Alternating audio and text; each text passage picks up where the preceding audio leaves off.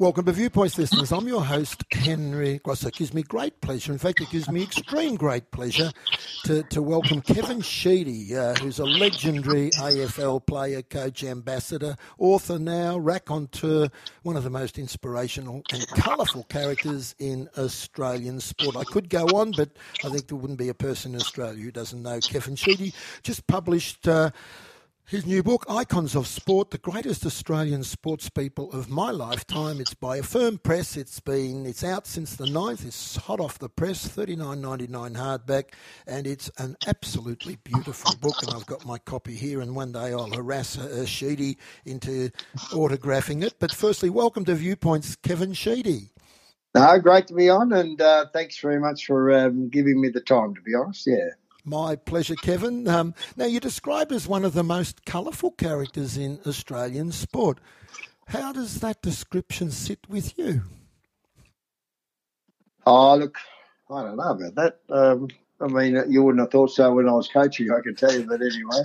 I like to put a little bit of flair into my life.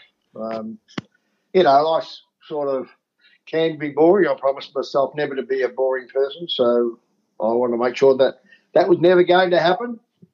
So whether you make it colourful or different or whatever it is, but I look at life a little bit differently than the norm, I'd say. And I'd say that's a good thing, Kevin. Now I can't help but using a few. I played a lot of football, played VFA football, never got to your level. Probably, thank goodness, I wouldn't have wanted to be playing on you, but using a couple of footy metaphors. Being interviewed for the books, you're on a treadmill here. It's one after the other. It's a great book, lots of these. How does interviewing for your books compare with the treadmill of press conferences and after-match conferences when you're a footy coach? Well, actually, it's a lot different. I try to get into the person who I'm interviewing, particularly, incredibly talented people that showed an enormous amount of courage. Interviewing Jessica Watson on how she handled sailing around the world as a 16-year-old is... a bit difficult, to be honest, but it was good. It was good. And you've got to keep learning yourself and developing yourself, whether you write or whether you coach or you're on TV or you're at the coaching conferences, because we used to have about 4 of those a week. I've enjoyed it. I mean, John Bertrand's interview was incredible to me for a learning experience, even at my age, what you have to do to prepare to try and defeat America in the America's Cup. And this book probably came about by John Bertrand because a group of young people did not know who he was and what he had done. So I thought, well, look, I'm going to sort this out and just go into my memory bank and pick out of each decade some of the greats who have performed incredibly in my lifetime. And it probably starts around, the tennis and the Olympics in 56. Absolutely. Now, I couldn't help but think, just to finish off with the footy metaphors, Kevin, you've compiled a list there. It's a great list. There's a hell of a lot of good people who didn't make that list, and I just wondered, how hard was it leaving some out compared to when you pick footy teams and you got to leave people out, great players out, and especially when it comes around to finals time, some good people get left out. How did you feel? Any comparisons there? Well, look, I look back at it and I just thought to myself, well, look, I'm a great lover of Richie Benaud. I always admired him and obviously Dennis Lilly. So I could do another book and place it in its correct position, as icons do. Some of the iconic moments are not about the person, how great they were. It was the moment that in my lifetime, like Rick McCosker going out to bat in the centenary test with a broken jaw is an iconic moment. He's not as great a player as Dennis Lilly or Richie Benaud, if you know what I mean.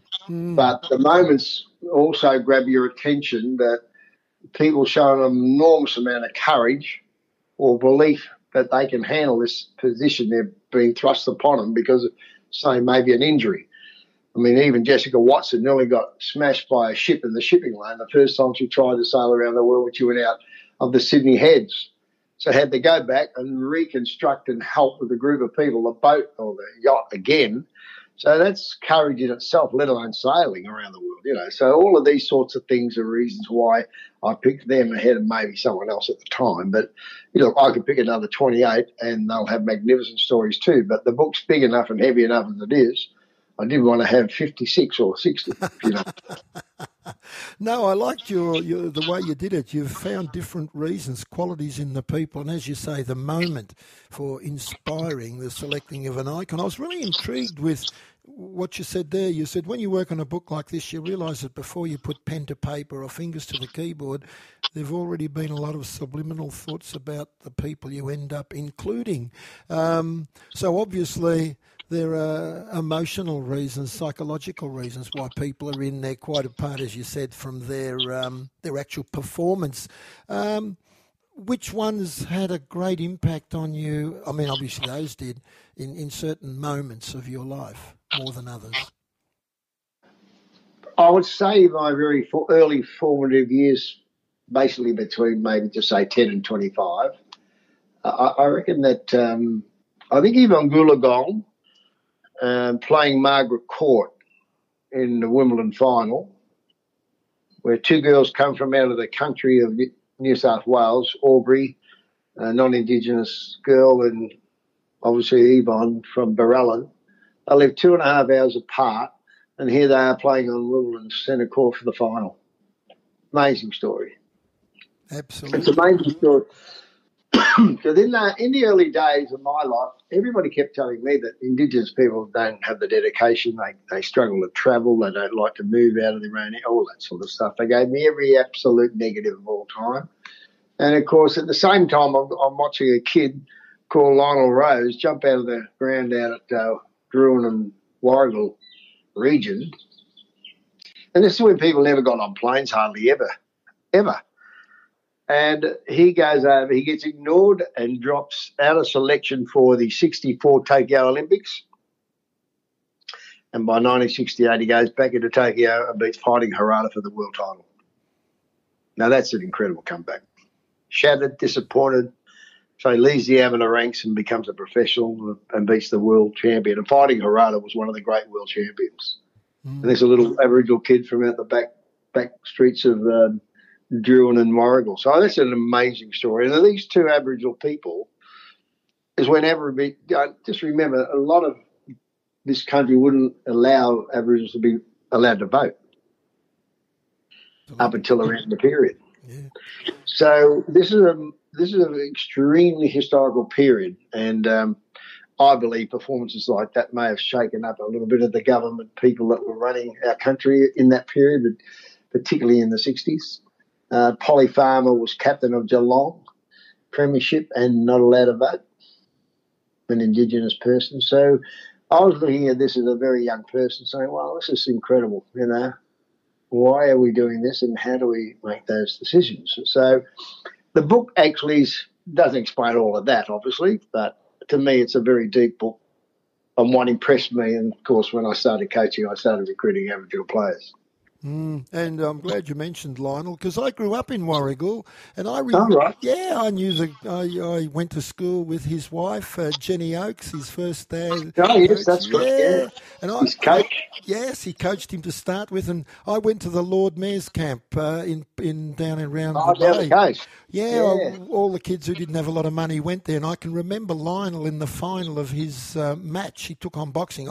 He was only 10 and his knee eye to a grasshopper. He fought this kid from Wangaratta, and I thought, my God, you are good. And you're right, he came from a hut in Labatouche area, Warrigal, Druin, and there were on the highway. Yeah, down the highway, and so turn off at Labatouche. Yeah. Sounds like a French winery. It certainly does. Now, you do say also in your book, and you've obviously thought about this, so there are certain champions such as Betty Cuthbert, Dawn Fraser, Kathy Freeman, iconic people. None of them is a statue outside the Olympic Stadium in Sydney. And you can't believe we don't do more to one of these three magnificent Australian leaders in sport. It's funny because Australia's known as a sporting nation that punches above its weight in many areas. And yet there's scope for your book with so much that's not known about them. How do you reconcile that? Oh, definitely. I think Kathy I think Kathy Freeman should be definitely outside where she lit the Olympic flame in Sydney in 2000. I was there. I saw her race. Her performance was just an incredible for a young girl from up in Northern Australia, just out of Mackay. Look, I just give great credit to these people. You know, the pressure on one person to start the Olympics is a little bit of a hiccup with one of the cogs in the lighting of the flames. She held her nerves so well to finally kick on the flame, and then after that pressure, had to go out and win and expected to win the gold medal, which doesn't always happen. It does not always happen, and she did. No, there's no guarantees. You're so right. No. Now, for the oldies, I'm older, obviously. So are you, Kevin, now. 95's old. I said older, not old. In my diary, 95 is old, and try and get there and have a great time getting there. And if you get past there, well done. It's a bonus. Now, you include Cliff Young. Now, you describe him as the most unlikely provider of a golden, iconic moment of Australian sport in your lifetime. You might like to just elaborate on him a little bit, for those of us that are aiming for 95. Well, Cliff Young ran and beat the professional athletes of that era in a contest between Westfield in Sydney to Westfield in Melbourne, and he was in his 60s. It's the same reason I put Pagan in the book as a horse trainer who got his trainer's license in his 70s. So I'm differentiating here between you can still really do well in your 60s and 70s if your attitude is great. And, of course, Cliff Young won while the others were sleeping. He kept running. Absolutely. Interesting. So if you drop off the perch, then the other guy's going to beat you. And these are the sorts of things that, I coach well into my 60s. Yes. And though I found them very inspirational, all these stories, but I've kept them all my life. So I know normally when I've used them, Debbie Flintoff,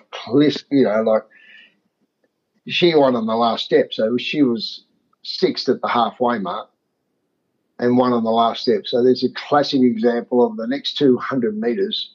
She had to catch up an enormous amount of distance and won on the last step. Now, that is an incredible win. Absolutely. I'm glad you were so magnanimous to put Denis Pagan in there, because I can remember going to football matches and there was a time there where North Melbourne and Essendon, there was... We weren't dancing that well together. You probably didn't go out for tea with each other. What struck you about Denis Pagan? Oh, well, Denis and I played against each other at school. He played at Collingwood Tech and I played at Prahran Tech with Kevin Bartlett, so we're the same age. He ended up as a back pocket player. He played for Victoria. A lot of people wouldn't know that. And so did I, obviously. So we had careers very similar. And when they got rid of the under-19s, I rang him up and offered him the second job, reserves assistant coach at Essendon, in which he took. So he was my apprentice there for a little while. and then he courteously took over 4 grand final appearances and said goodbye, Kev. But I always admire the guy because he got the best out of himself. And, by the time he turned 70, he's fought very hard to get a trainer's license, where the racing establishment were not keen to give him that license. But in the end, they did, reluctantly. And, of course, that's in the interview that I spoke with him. And, of course, he ends up winning the Derby in his probably 72nd or 3rd year. So what a marvellous performance that is. Absolutely. Another one you included there, you said you could have included this person on their record only, but you took other qualities into it. Bart Cummings wasn't just he's possibly the greatest trainer. There was something else about that man. Well, I used to just every now and then sidle up around when they get down to the race in Spring Carnival, and awkward, quiet person to talk to, but the couple of times we had dinner in at the casino it was, and he won the cup, and I probably may have won a grand final around one of the periods of similar time, and I just said I couldn't help myself. I love asking people, so you talk about doing interviews in the book. I got no problem with asking people questions, but I just said, what is one of the skills or one of the skill sets that no one knows you really got because you don't say much, you're very quiet. And this could be one point that you think you're pretty good at that no one ever would pick up. And he said, well, I think that observation is one of my best.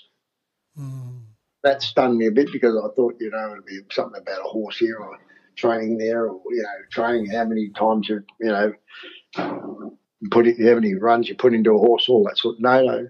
I said, well, why is observation one of your best skills? He said, because the horse can't talk. And I thought, what a great answer that is. It was an answer that I just didn't expect, you know what I mean? Yeah, absolutely. So Henry, when you're meeting these people, they're going to teach you something. And this book's about collecting information that's probably inspired me in my lifetime and then giving it to other people. And I think great leaders should, chase knowledge and share it. That's what I think should happen. Absolutely, Kevin. It's a great note on which to finish. And I thought it was very humble of you. I mean, people look at people such as Kevin Sheedy and, you're an iconic person in our sport, and a lot of people take a lot of notice of what you say. And to hear that you say you've grown and learnt from being with these people, that of itself, I think, Kevin, is inspiring to people who can't see much change or inspiration or excitement in their lives. There's always that opportunity, and I want to honour you for that. Well, it's something I learned from people I've met early in my life.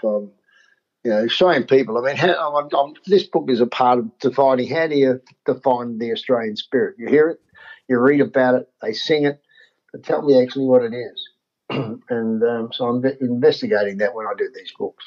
Absolutely, and I want to not only congratulate you, but thank you for writing the books. You've written quite a few books now. I don't know whether you're a better coach or a better writer, but that's a question for another time, Kevin. Can I thank you so much for your time? And I'm sure this beautiful, handsome book, which is out now, published by a firm press, Icons of Sport, the great Australian sports people of Kevin Sheedy's lifetime, I can't imagine it won't be an enduring bestseller, mate.